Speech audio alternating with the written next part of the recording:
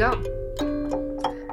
Hello, everybody. You're listening to episode 293 of the Act Percussion podcast. I am your host, Ksenia Komljenovic, and with me are my lovely, lovely co-hosts, the man, the myth, the legend, Casey Cangelosi. Hey, how's it going? Hey, going well. How are you, Casey? Good, thanks. Good. Getting ready for the new school year? Yeah, feeling ready. And this what's called the Stanton Music Festival here is gearing up. So, yep, I actually was moving equipment just today, and we'll be moving some equipment tomorrow, loading a truck, doing all that. So it's it feels like I'm getting a head start because Are you playing? Yep, I'll be playing, and I'll also be putting some ensembles together that we'll use for the school semester. We can't always do that, but we'll get to do that this semester. So that's cool. It feels like we're getting ahead, a month in advance. It's kind of nice. What are you playing? Any highlights? Yeah, new Eric Genovan percussion quartet called Celestial Cannons. That's going to be exciting. Cool. So I'll share when I get a chance. That sounds promising. Celestial Cannons. I know, right? For the title, at least. And then we have the legend, the myth, the man, Ben Charles. Hey, Ksenia, how are you? I'm doing well. How are you, Ben? I'm doing well. Just also getting ready to go back to school here.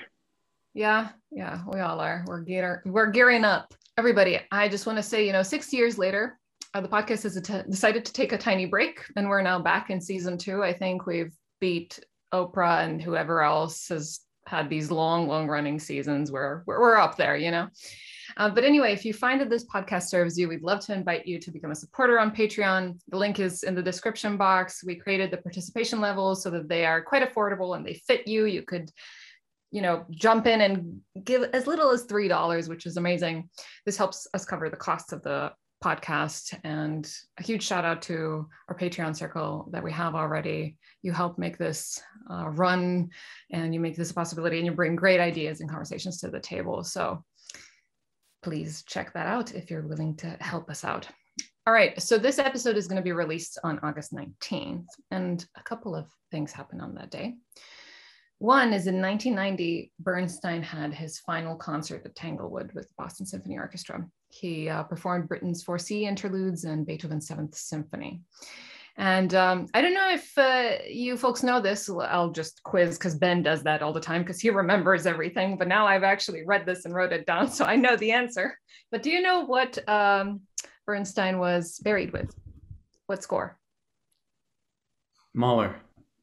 If I had to guess, I would guess Beethoven, but I mean, yeah, that's a smart. Good guess, Ben.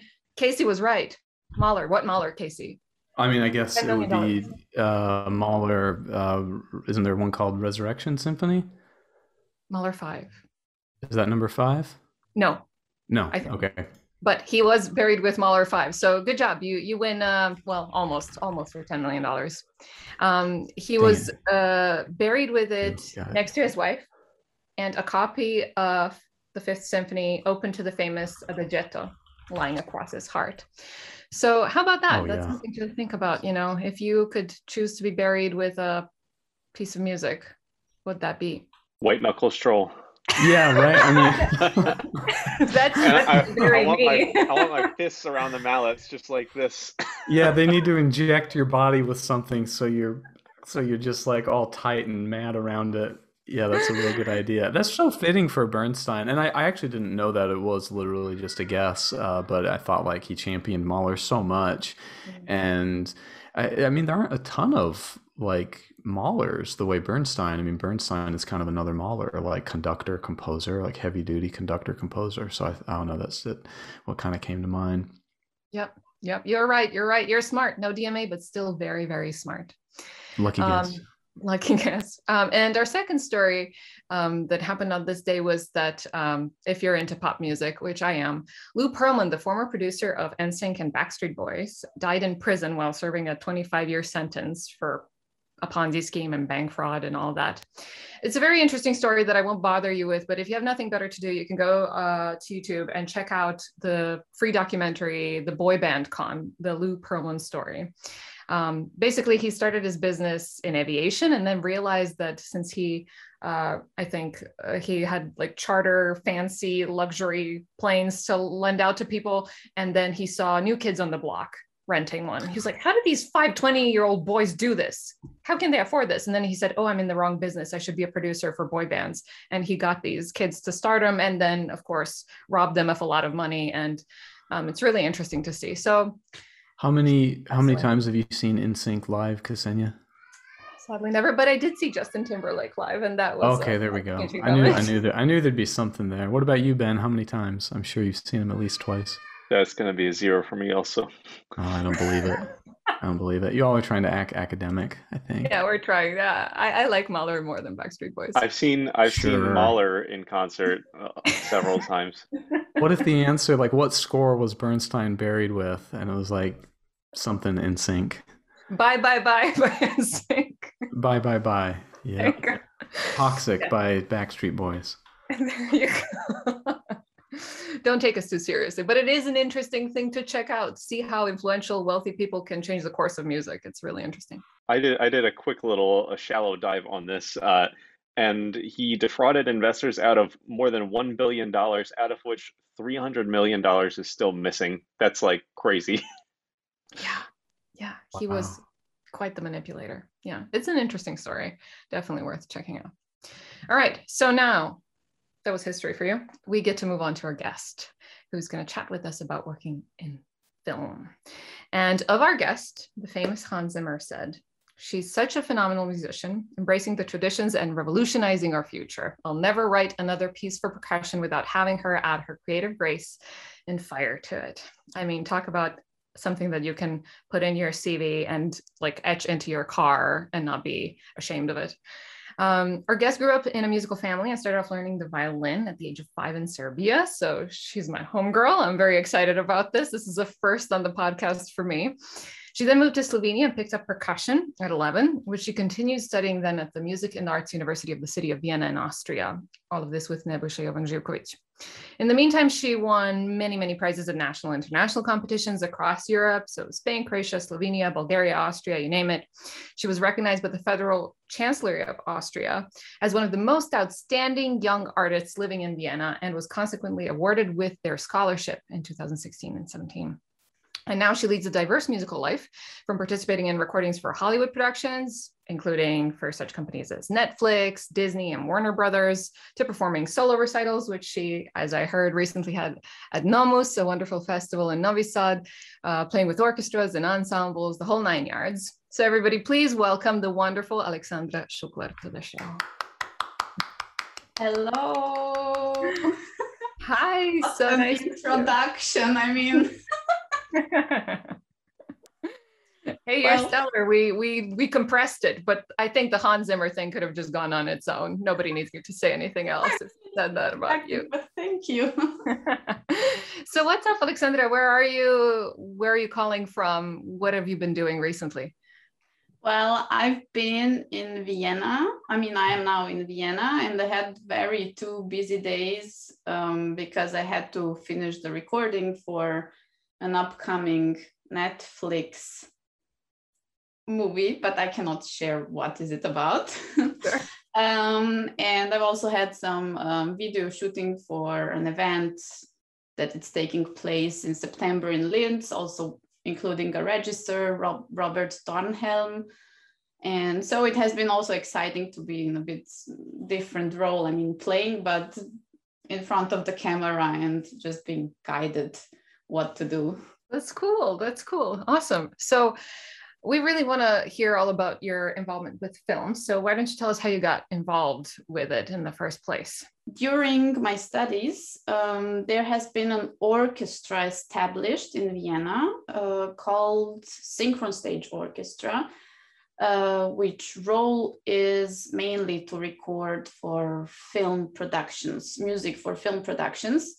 So this is actually orchestra based of session musicians, which means that this is not some kind of steady job or anything like that, but you're just being asked a couple of days in advance if you have time to jump in and simply to record this film music. And that was very exciting for me. And anyhow, working in these different recordings, afterwards I got asked to participate in the project, which is called World of Hans Zimmer.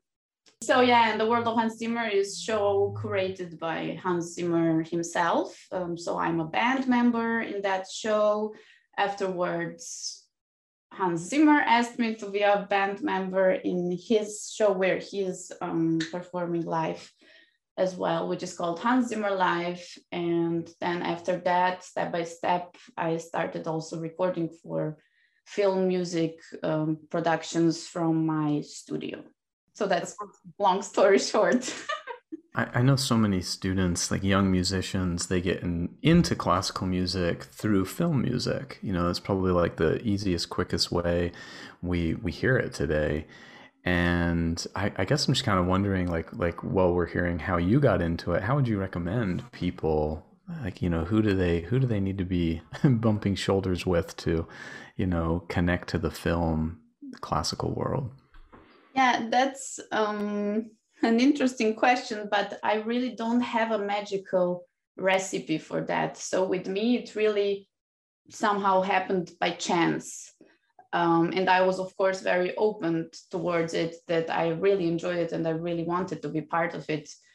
And with me, mostly it worked by recommendation. So I guess the skills that I was delivering at certain spots that were not in the first stage connected to the film music itself, but somehow I had to prove myself on different gigs, different occasions, to simply get into the circle like that. I mean, it could have been anything else, of course. So what I can recommend maybe students in the first case, of course, besides your amazing skills, I mean, like practicing and studying and, you know, hours spent in basements, I really recommend that you should be reliable. Like, I think that's the one very, very important thing. Why would people maybe come back to you and call you for different occasions? So with me, it really worked that I entered this orchestra, Synchron Stage Orchestra, also a bit by chance. It was just newly founded that they needed percussionists. So there I started. I was really enjoying it, but the thing is with those kind of orchestras, you really have to be a good sight reader, because most of the literature that you get is being delivered at the spot. I mean, if you're lucky, you get it maybe a day or two in advance, but that's definitely something that counts. So, and that it's very important. So yeah, after that, I got recommended to the World of Hans Zimmer because of the skills that I have shown already at the film music sessions. So that's somehow my part of the story, getting into it. That makes a lot of sense. And I think when, you know, we were preparing for this podcast, I had a separate conversation with Aleksandra about the same thing. And I told her how I really appreciated how quick to respond she was to everything. I mean, it's just like I sent her a message, ping, she messages back immediately. And it's just a person who is really, really responsive, very professional. And yet also, even through text, I could see how positive of a person you are, how you're a problem solver. You're like, okay, this hour doesn't work. How about we try this hour? Okay, girl, all is good. So I think people really want to work with those people, especially when you have such short, like quick turnarounds where something has to be done really quickly. You want someone who's not a Debbie Downer. You want someone who's going to actually pick up the phone and respond to you in case something goes wrong with the session or whatever, you know, may happen. So I think Aleksandra is definitely that kind of person that's just so jolly to be there and is a badass player. So you combine the two and you want to go on tour with her for 2 months and play this awesome music all the time. So that's definitely something that I think helps. Well, I mean, I'm not always responsive, of course, when it's about professional things I am, but I mean, I have to have some you know, airbags where I'm just like leaving the phone on the side and not checking it or not going on social media or stuff like that. Of course, all in good taste. I was just going to mention, you know, if this question were to come from, especially someone from say if it was a kid from Serbia, like I was, or like we were, you might think that you can't get into Hollywood because you live in this remote area, because you're not in LA.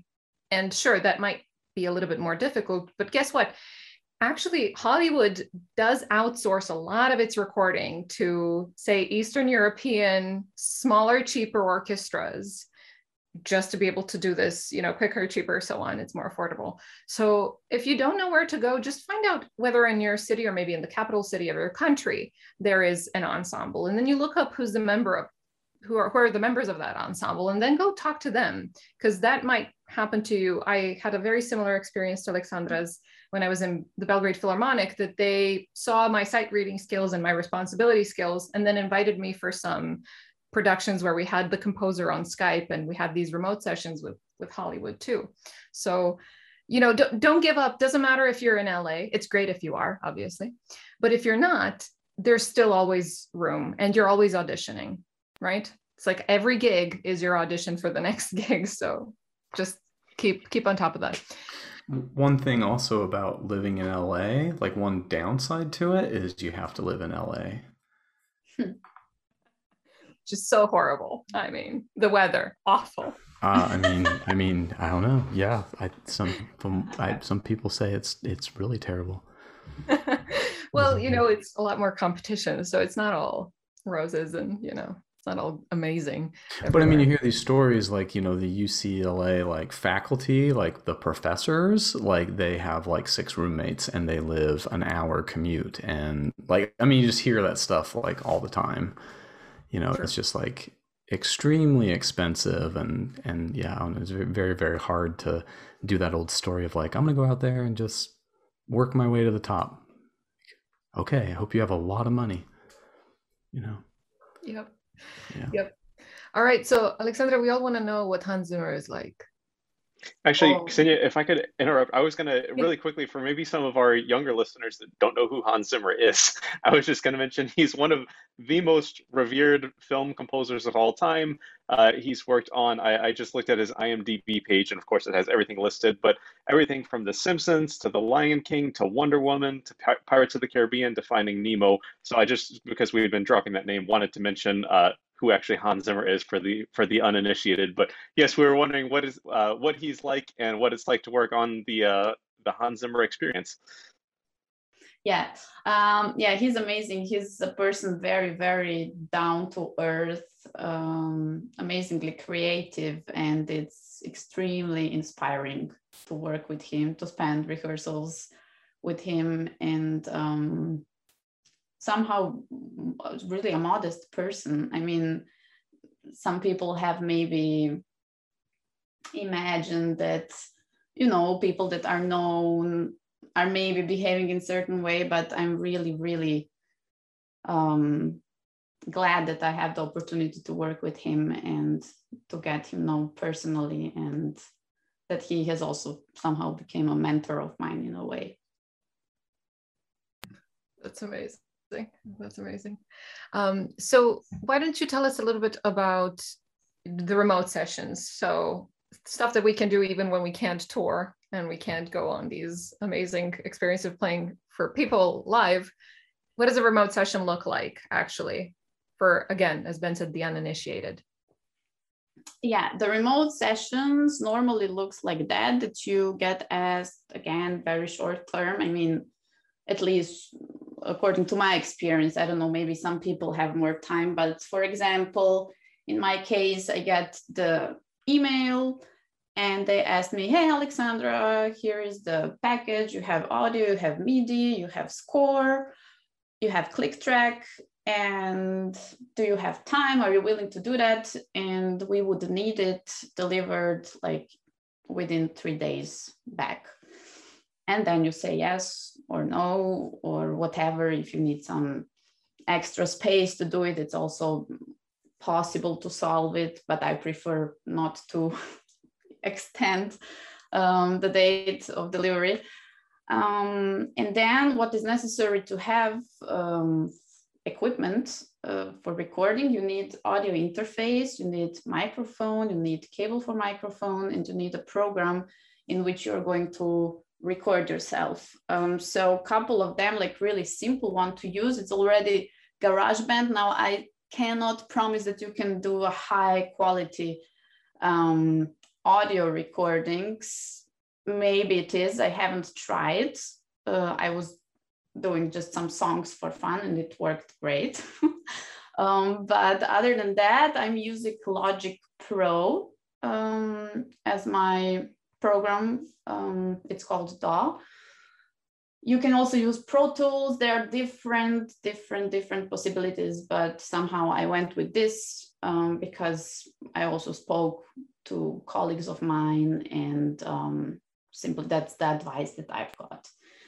And after that, nothing. You press record, you check the score, and that's it. I say, I guess they have someone like level everything, and like I guess like how professional do you have to submit it? You know, like is somebody gonna EQ out the air conditioner that's on, or is somebody, like if you record too low, like are they gonna bump up your volume? And so I guess someone else does all that, right? They stitch it all together. Yeah, of course. You're not obliged to be a sound engineer. You're just obliged to deliver a recording in a good audio quality. I had a really funny experience because it was my first remote session, like for Hollywood production. I got asked, I was super excited and super nervous because I had no idea how to use interface, nor mics, nor anything, but I really wanted to do it. I mean, I had an idea how, of course. I looked some videos and tested it out, but somehow I jumped into cold water, basically. And because I didn't know how to position the mics over marimba, I was trying out, and then I hear it separately from left and right, and I don't want marimba to sound like this. So then I was just pressing some things around, and I'm like, oh, great, now it sounds really balanced. Like I hear it the same from left and right side of my headphones. And nothing, I was recording like really like 3 days, whole day long, you know. And finally I'm exporting the files, the audios, and sending them. And after 2 days I get an answer. Hey, Aleksandra, could you please do the next recording with stereo, because you recorded everything in mono, and like we would really need like the stereo. And I was thinking, oh my God, like what is, I wanted really just to disappear, you know. It was so terrible. I really messed it up.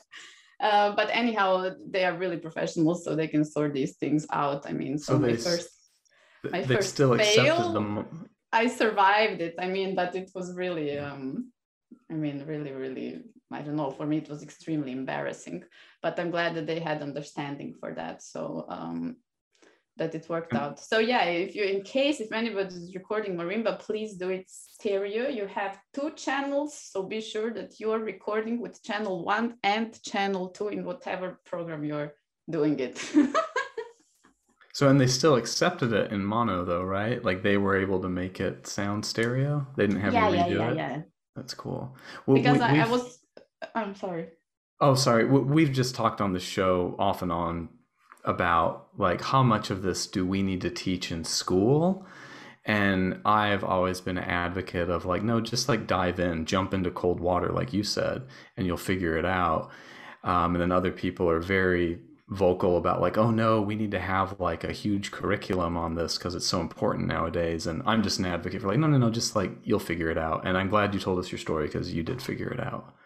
Well, I think that, you know, of course it's nice to record yourself and to be able to record yourself, but not everybody is a type who likes to explore and do this. You know, somebody just wants to practice and play and maybe are not so interested in these things. So I think I don't know, it's nice to be prepared, but once it's there, it's not, you'll manage. Like it's not complicated. It's not complicated. Thank you. Perfect. Yeah. And you know, probably if you did take a course, it probably did tell you, I'm not talking to any one of you here, but to our listeners, perhaps some of you did take a course, and perhaps at the beginning of the course, someone said, you must record in stereo, not in mono. But unless you like do this crash and burn on your own, you might lose that. It might just evaporate from your head, and then you go back and you make the mistake, and then they say, hey, could you please change it the next time around? And then you're like, okay, now I definitely know. So some things are better to learn when you feel them on your own skin, definitely, than to like read them in a textbook. It doesn't work as well as we'd like it to. Awesome. So why don't you tell us about the equipment and the space that, if we had a student and someone really wants to start doing this, well, can they do it in their bedroom? And what can they do to help themselves before they can go out and spend millions of dollars on a fancy studio? Yeah, of course. I really, I support more the way of saving on a budget, because you can get a really good equipment on a lower budget. And you don't need, I don't know, a spaceship to record in there. I recorded the first things really from my home. It was a room. At that point, you realize actually how much the sounds can be disturbing. I had this microwave that was buzzing, but I was never noticing it until the point that I actually started making the recordings. And then, you have to struggle with these additional things because you don't know. It's not about turning it off. I cannot plug it out because something is blocked. It's just then you spend, I don't know how much time to solve this issue. So in any case, it's very possible to do it in your room. Just take care that there is not much noise coming from outside. I know that I would take like my mattress from bed and just put it on windows to dampen the sound from outside a little bit. Or I had these huge marimba bags and would put them in the corners around, to pick up the bass a bit more, that it's not that there is not so much reverb. If you have two mics, a computer program, interface, I think I said everything, and the instrument, of course, I think you're good to go. Speaking of muting everything, is that something they want? Do they want it dry? Like they want nothing reverberant because they want to add it themselves, right? Exactly, because you have really, really a lot of possibilities when you are editing. When somebody's editing the sounds, and how is this merging into this whole picture of all instruments and this symphonic sound. So you are really supposed to send it as dry as possible. So stereo, high quality, dry. Yeah, Aleksandra, I was wondering, we spoke with Emil Richards a few years ago, who unfortunately passed away in 2019, but is a Hollywood recording legend. And he had some really interesting insight on how many takes they were now doing. And he said it used to be you would do one take, and he said the first take was always the best one. Maybe you would plug some things for another take, but that was it. And he said now they do just hundreds of takes. And so with the virtual thing, I was wondering, how many takes do you end up with? How many iterations of revisions do they send you? And what does that process look like? Well, I have two different experiences, because my experience of recording in the actual studio with an orchestra, or just, being in the synchron stage where I was mostly recording, you have there a conductor, bar counter, audio engineers. You're really, really somehow supported from all the sides. And there normally it goes very, very fast. It's not like 1, 2, 3 takes. If the take is good, then we just make one for safety, just to have two. But I've never experienced that we were doing more than 3 or 4 takes. Now, when I'm alone, then I have to be the person who is playing and setting it up and listening to it. So then I'm being really, really, really picky. And I don't know, I really have to listen carefully if I hear some noise, if the stick clicked, if I moved and scratched the marimba bar. I'm really being very, very precise about that. And I don't know, it depends what am I playing, but the good thing about it is that I'm always on my own. So I'm not having it remotely, like that they are at the same time on the other side and that we are doing it over Zoom or however. Like I get the material, I record it, I send it, and in case there is something to record additionally or any kind of information or additional takes that I should take, then I get the feedback. So somehow I try to do the best that I can, and I don't know, it depends how challenging the part is. I mean, it can be one take, it can be, I mean, although in case if I have one, then I'd still do the second one for safety and pick the better one. But if it's something challenging, like fast notes, fast tempo, and you see the score for the first time, then it can go and go. Yeah, I was just going to mention for the uninitiated. I mean, it sounds like, oh, you can do as many takes as you need, so like you can get it perfect. So this is easy. Like anyone can do this until you do it, and then at that point, it's like you realize you hear every little tick. And I've done a few little like nothing like a Hans Zimmer score, but a couple like little multi-track recordings for friends, and like playing a chimes part, and you're just like, yeah, I just have to like lay down a few quarter notes on chimes, and then you're like, no, like, but the G, I didn't like my beating spot, or like the C was just ever so slightly late. Like, let me do that one again. It's so hard to record at that level. Like, it sounds like it should be so easy, but it's so not.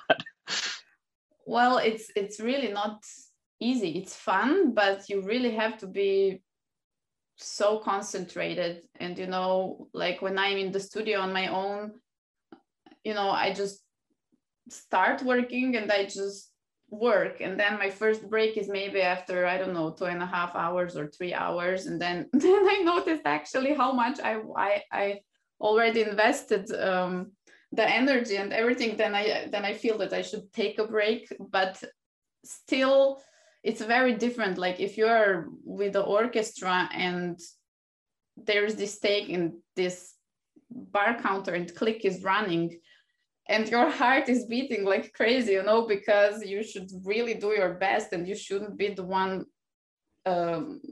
because of who they are taking this and recording it again, like it's really it's a huge responsibility, I think.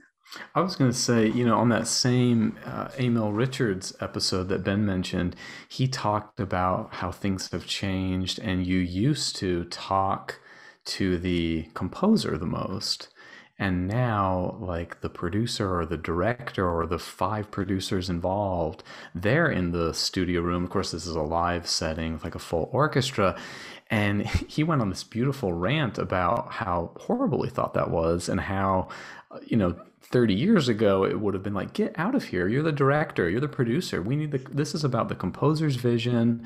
And it sounds like, you get the material, you get the click track, and it's pretty clear what you need to do. But is there any back and forth with the composer? Is there any back and forth with the producer or the director? Or I'm guessing all those decisions are kind of like already made before they send that material out to you?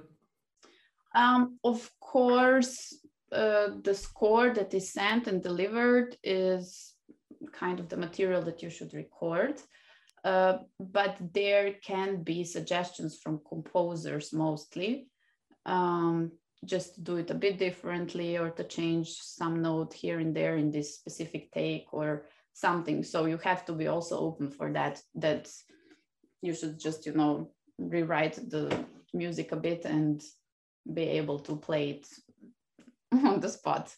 But it's simply how it works. And I think that's also the charming thing about it, that it's not, okay, it's like that, and now we are not doing anything else. And I really like it because now, since I'm recording in my studio, they're really open for artistic input that you have. Like in case if you think that something might work better in terms of sticking or whatever, sometimes our 4-mallet technique doesn't really work with everything, with all the chords that you have to maybe play. And I mean, I've always sensed really, really positive response from their side in those terms.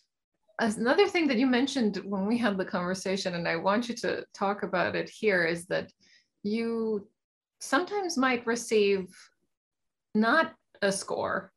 You might not receive a nice looking score. What happens then? Yeah, exactly. Because this music is really like being like you're really getting the fresh material. So sometimes there is simply no time yet to put everything into a program which would write score. So then I just get the MIDI file and I get the instructions, what am I supposed to record? And in the MIDI file, you already have the marimba or vibraphone or whatever you have to play. So you can actually read the score from the MIDI file, the music, which is not precisely written. It's always a bit like shaky, but since you have audio and click, it's really not a problem. I mean, once I also got like piano score, but they told me like where in MIDI to search for that. So it can be a bit exciting also in that way, you know. Yeah, but that's really not complicated. I mean, you really literally just click into a MIDI file and on the track that you're supposed to record and you have it.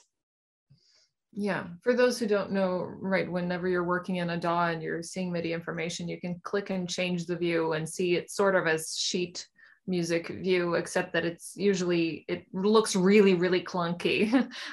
So it might be a bit trickier to read. That's why you gotta be fast with your thinker with all this music. So we were talking about equipment and you told us about your bedroom studio situation. Now, how have you upgraded now that you've moved into a real studio, and how much has that cost you? What should people expect? Oh, well, I really don't know how much it cost me because again, in that studio, I'm lucky to have already the room constructed, room construction it's called. So there is like additional dampening for the noises outside, and also like me playing is not so hearable outside as well. I put on my walls, I have panels that are like made out of foam, and they are very, I don't know, affordable. I think, I don't remember how many do you get in one package, but it's like 80 euros maybe for the whole package. Am I allowed to talk in numbers? Yeah, of course. Yeah. And you get like 10 of them. So I needed just one package to put around in my studio, and I got additional 2 bass absorbers, but you can also build them yourself. Now I didn't have the patience to do that. I don't know exactly how, but you can really search in the internet and you can build them yourself. I mean, even on the walls you can mount some things. It should be just like catching these additional frequencies and making it dry as possible. Then just interface that I'm using is actually this one, Focusrite. Oh yeah. It has 2 channels, you see, and it's, I think, around 200 euros or 250 euros. I'm not sure. So yeah, I've tried also more expensive ones, like that really the professionals are using, that Pharrell is using, and which is again like, I don't know, 700 euros, for example. But then I compared and I just decided to stay with Focusrite because for me at this point now it works, and I preferred maybe to invest more in microphones. So I didn't go for the I don't know, cheapest possibility, which I don't know now which would be, but the microphones that I'm recording, for example, marimba with are called AKG, and C214 is the model. They're really great. They are around, I don't know, I think you get a pair of mics for 500 euros or almost 600 euros. I'm not sure exactly. There is the better version of those mics, which is AKG C414, but if you're starting out, I wouldn't go for that, because you don't know how long do you want to stick in that, if you want to. So I would just really go for these ones, like C414 are really like being used. I know that in like recording studios in Synchron Stage where I've been recording, like they are using them there. So for your personal use, I would really stick to that. And also what is really cool, like when I'm recording tom-toms, I mean, I'm happy to have the support from SE Electronics. That's like a younger company for microphones. I don't have the microphone here, but they're really practical for mounting them. Like on tom-toms, you can mount each separately. They're small, also affordable. I don't know the price exactly, but they're called V-Kick, and that's for the kick drum. It's a V-Pack. Actually, I have a 414, and it's great, but I haven't been able to compare it to the 212 myself. But I hear everything out there using the 212s, and I think, yeah, that sounds like my 414. Just a theory I have. I'm not basing this off any evidence but my own suspicion. Like the 414 is a really old microphone. Mm-hmm. It goes way back, just like the old SM57, the Shure SM57. I feel like companies, like, they keep the old one the same way, but production is more expensive to make it the old way. But they update like the same mic, but with new technology, and that makes it a lot cheaper to produce.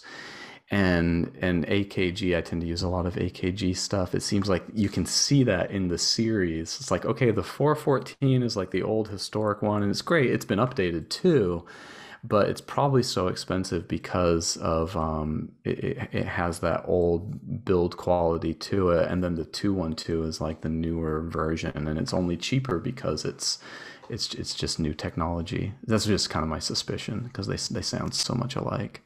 Well, I tried out both and compared both, because I was searching for something that I was recording for myself, like with which ones would I go.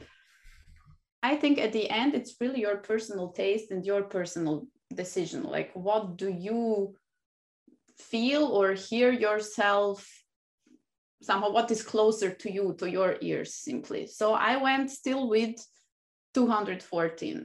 Although I had the possibility to record with 414. Simply, it resonated better with me. Maybe I already got used to them, but it resonates better for the sound imagination of marimba that I have, or at least the sound that I would like to hear on marimba. So I think it's also very individual. And I think that speaks to your experience and your artistry, because we hear people say that all the time, like, well, you should use a mallet that suits you or that you like, and to really young folks, they're like, they don't know yet. They're like, I don't know, is that good? Like, I just hit this with this. Is that what good sound is? You know, like it takes experience and training and time to even get an opinion, you know. Exactly. Well said. But I like your conspiracy theory about how they work, Cangelosi. I think it's deep. Yeah, someone's AKG is gonna shut us up. You know, take us off the air. Yeah. Well, Aleksandra, I'd also love to know, how does one get paid for international work? I mean, I feel like folks in the US, which I think are most of our listeners, they get a lot of work. And there's so much land here, and you get to work with people who live 4 hours away by plane, and it's still getting paid is really easy. But what happens when you're in Vienna and you want to get paid from Hollywood? Like, how does that work? Well, this works in a way simple. Like, I just have to, because it's US, Europe. So I'm really not a specialist about taxes.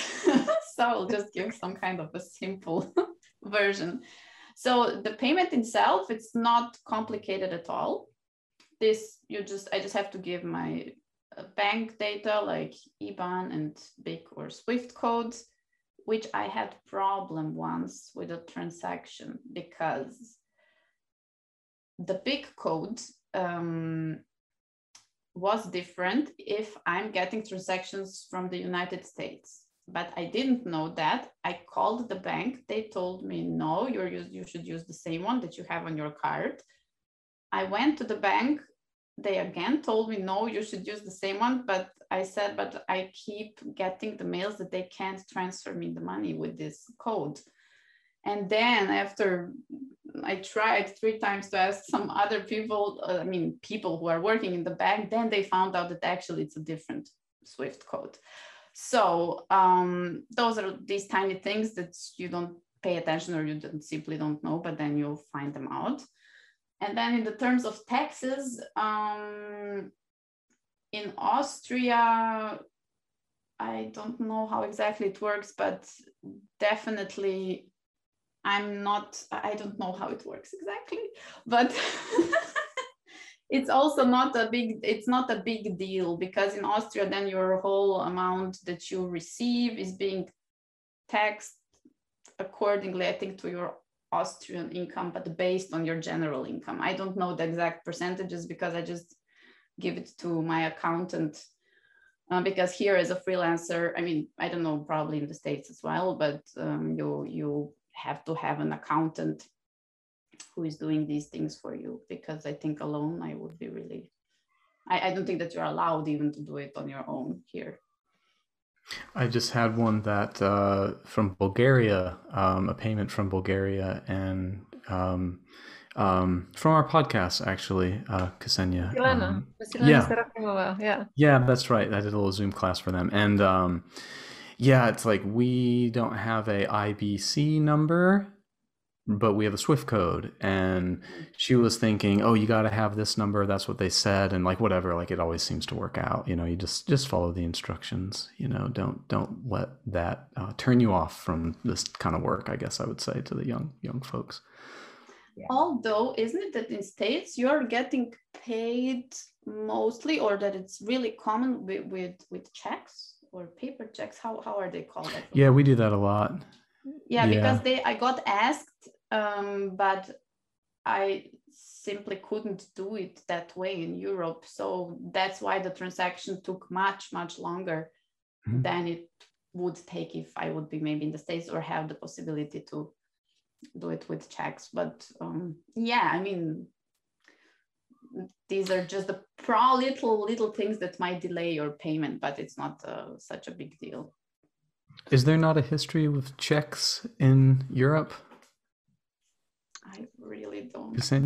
There is. It's just it's really, really complicated, especially if you're getting a check from another country in a foreign currency. Like, for example, I recently, which I thought was incredible, I got a check from Hong Kong from some like leftover taxes from a couple of years ago, and I got the check to the US, delivered to the US, because I no longer have an account in a Hong Kong bank. And I went to Chase, which is this huge bank, my bank, and they said that they can't cash that check because they don't have Hong Kong in their like economy map. Mm-hmm. Hong Kong, like that's the economic, like the center of economy in Asia, and Hong Kong dollars don't pop up on there. So they had to go through a special thing where I had to leave all this stuff with them and then wait for weeks. Literally, I think I had to wait for 6 weeks for this money to be deposited to my account, because they had to go through a bunch of stuff, and they charged me a nice like 10% fee to be able to cash that money. So it can be really tricky. And yes, you'll definitely bump into some of these roadblocks, but just, keep insisting. Whatever the person tells you who's paying you, just go to the bank and be like, well, they said this. How do we interpret this? Help me, help me, help me. And you'll get the money eventually. But you'll have to learn. It's different, like whatever country you're getting the money from, whatever country you're in, it's like, it's a whole spiel. But don't do this. So you're saying it's a good idea. You're saying it's a good idea to go to the bank and like make a big stink and pound your fist on the counter. Should you threaten them? Is it a good idea to make a threat to people at the bank? Always the best of ideas. Okay. Always, because then they work faster. See, that's how it works where we come. No, just be really nice, of course, and accommodating, and just keep asking, well, how can we do this? Well, please help, and it'll work out. Okay. Hey, is it tacky? I mean, it's definitely tacky, but just tell us if you don't want to answer it. I'd love to know, like, how much do you make for one of these sessions? Like, I know a lot of young people are probably listening thinking like, okay, like, can I make how much of my living can I make doing this, or could I make my whole living doing it? You're asking me if you can live out of sessions? Yeah, like what's kind of the range of money you can make on I don't know. sessions? I think it really depends. When are you starting? Where are you starting?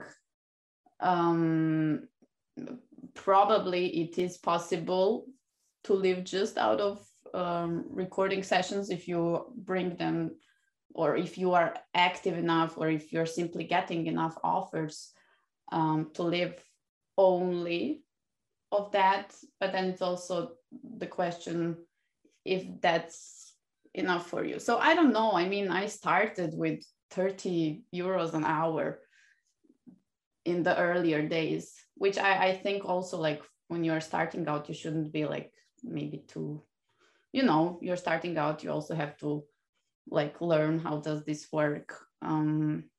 It's just so neat, like understanding the tech of it all, like what you've told us about, hey, you get your packet, you get your click track, here's the equipment you use. I mean, it's like the equipment you described is like the same equipment a lot of students and myself were like making for YouTube videos, and it's like a lot of people have that already. And if you can do it remotely, what a cool thing to try to get into, even if you're just starting out. And yeah, if you can play some triangle on a film score and make $30 an hour, that's or 30 euros an hour, even better. Like that's probably worth looking into. Yeah, for sure. But it's what I want to say, that doesn't matter now if film music or contemporary music or whatever music, I really advise that everybody should be somehow open for everything. Because I mean, 10 years ago, I really didn't know that I would be working in film. It really came across to me and I accepted it. And I'm very, very happy that I'm working in it. So I would just really suggest to be open for everything, because it can really open your horizons in a completely different direction. And that the standard things, either you have to get into the orchestra or you have to start teaching, on whatever level, like that's the only possibility as your job, or as I don't know, after you're finished with your studies. Well, Aleksandra, as we move toward wrap here, we had a couple of questions from social media we wanted to make sure we got to. We had an Instagram question from Grin Osipov. He says, say hello from Grisha Osipov. Ask her how the pandemic changed her percussion routine and gigs. I know Grisha very, very, very well. I played with him. So hi, Grisha. Yeah, well, pandemic affected my concert performance a lot. Like I really, really performed much, much less. But one door closes, another one opens up. That's the time where I really got the remote sessions. And I'm really, really thankful to get the opportunity and possibility to do that. So I was basically mostly being in my studio and, working on some things. I will also announce soon, hopefully, the video that I've been working on and made arrangement, and I cannot tell you yet what, but stay tuned, because I hope it will be really come out soon. So I did the whole arrangement. I recorded everything.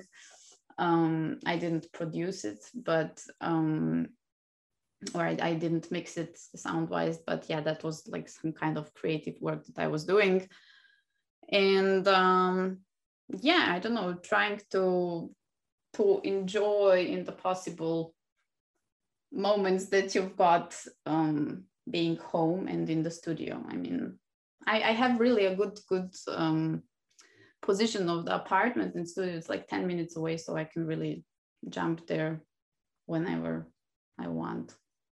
Okay, so we had a social media question on Instagram from Ken Sultani, cellist. What's your favorite film score? My favorite film score, I would say, there are many. Inception, or Lion King, or maybe The Incredibles is also amazing film score. Yeah, I don't know. I would put that as top 3, let's say. Well, that's awesome.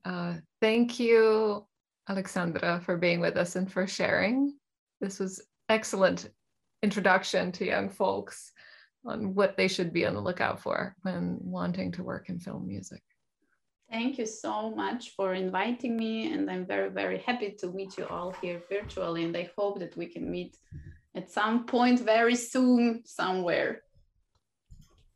Yeah, thanks so much. Thank you, Casey. Thank you, Ben. Carly, we miss you. We'll see you next time. And everybody, we'll see you on episode 294 of the podcast. Bye. Later. Bye. Oh.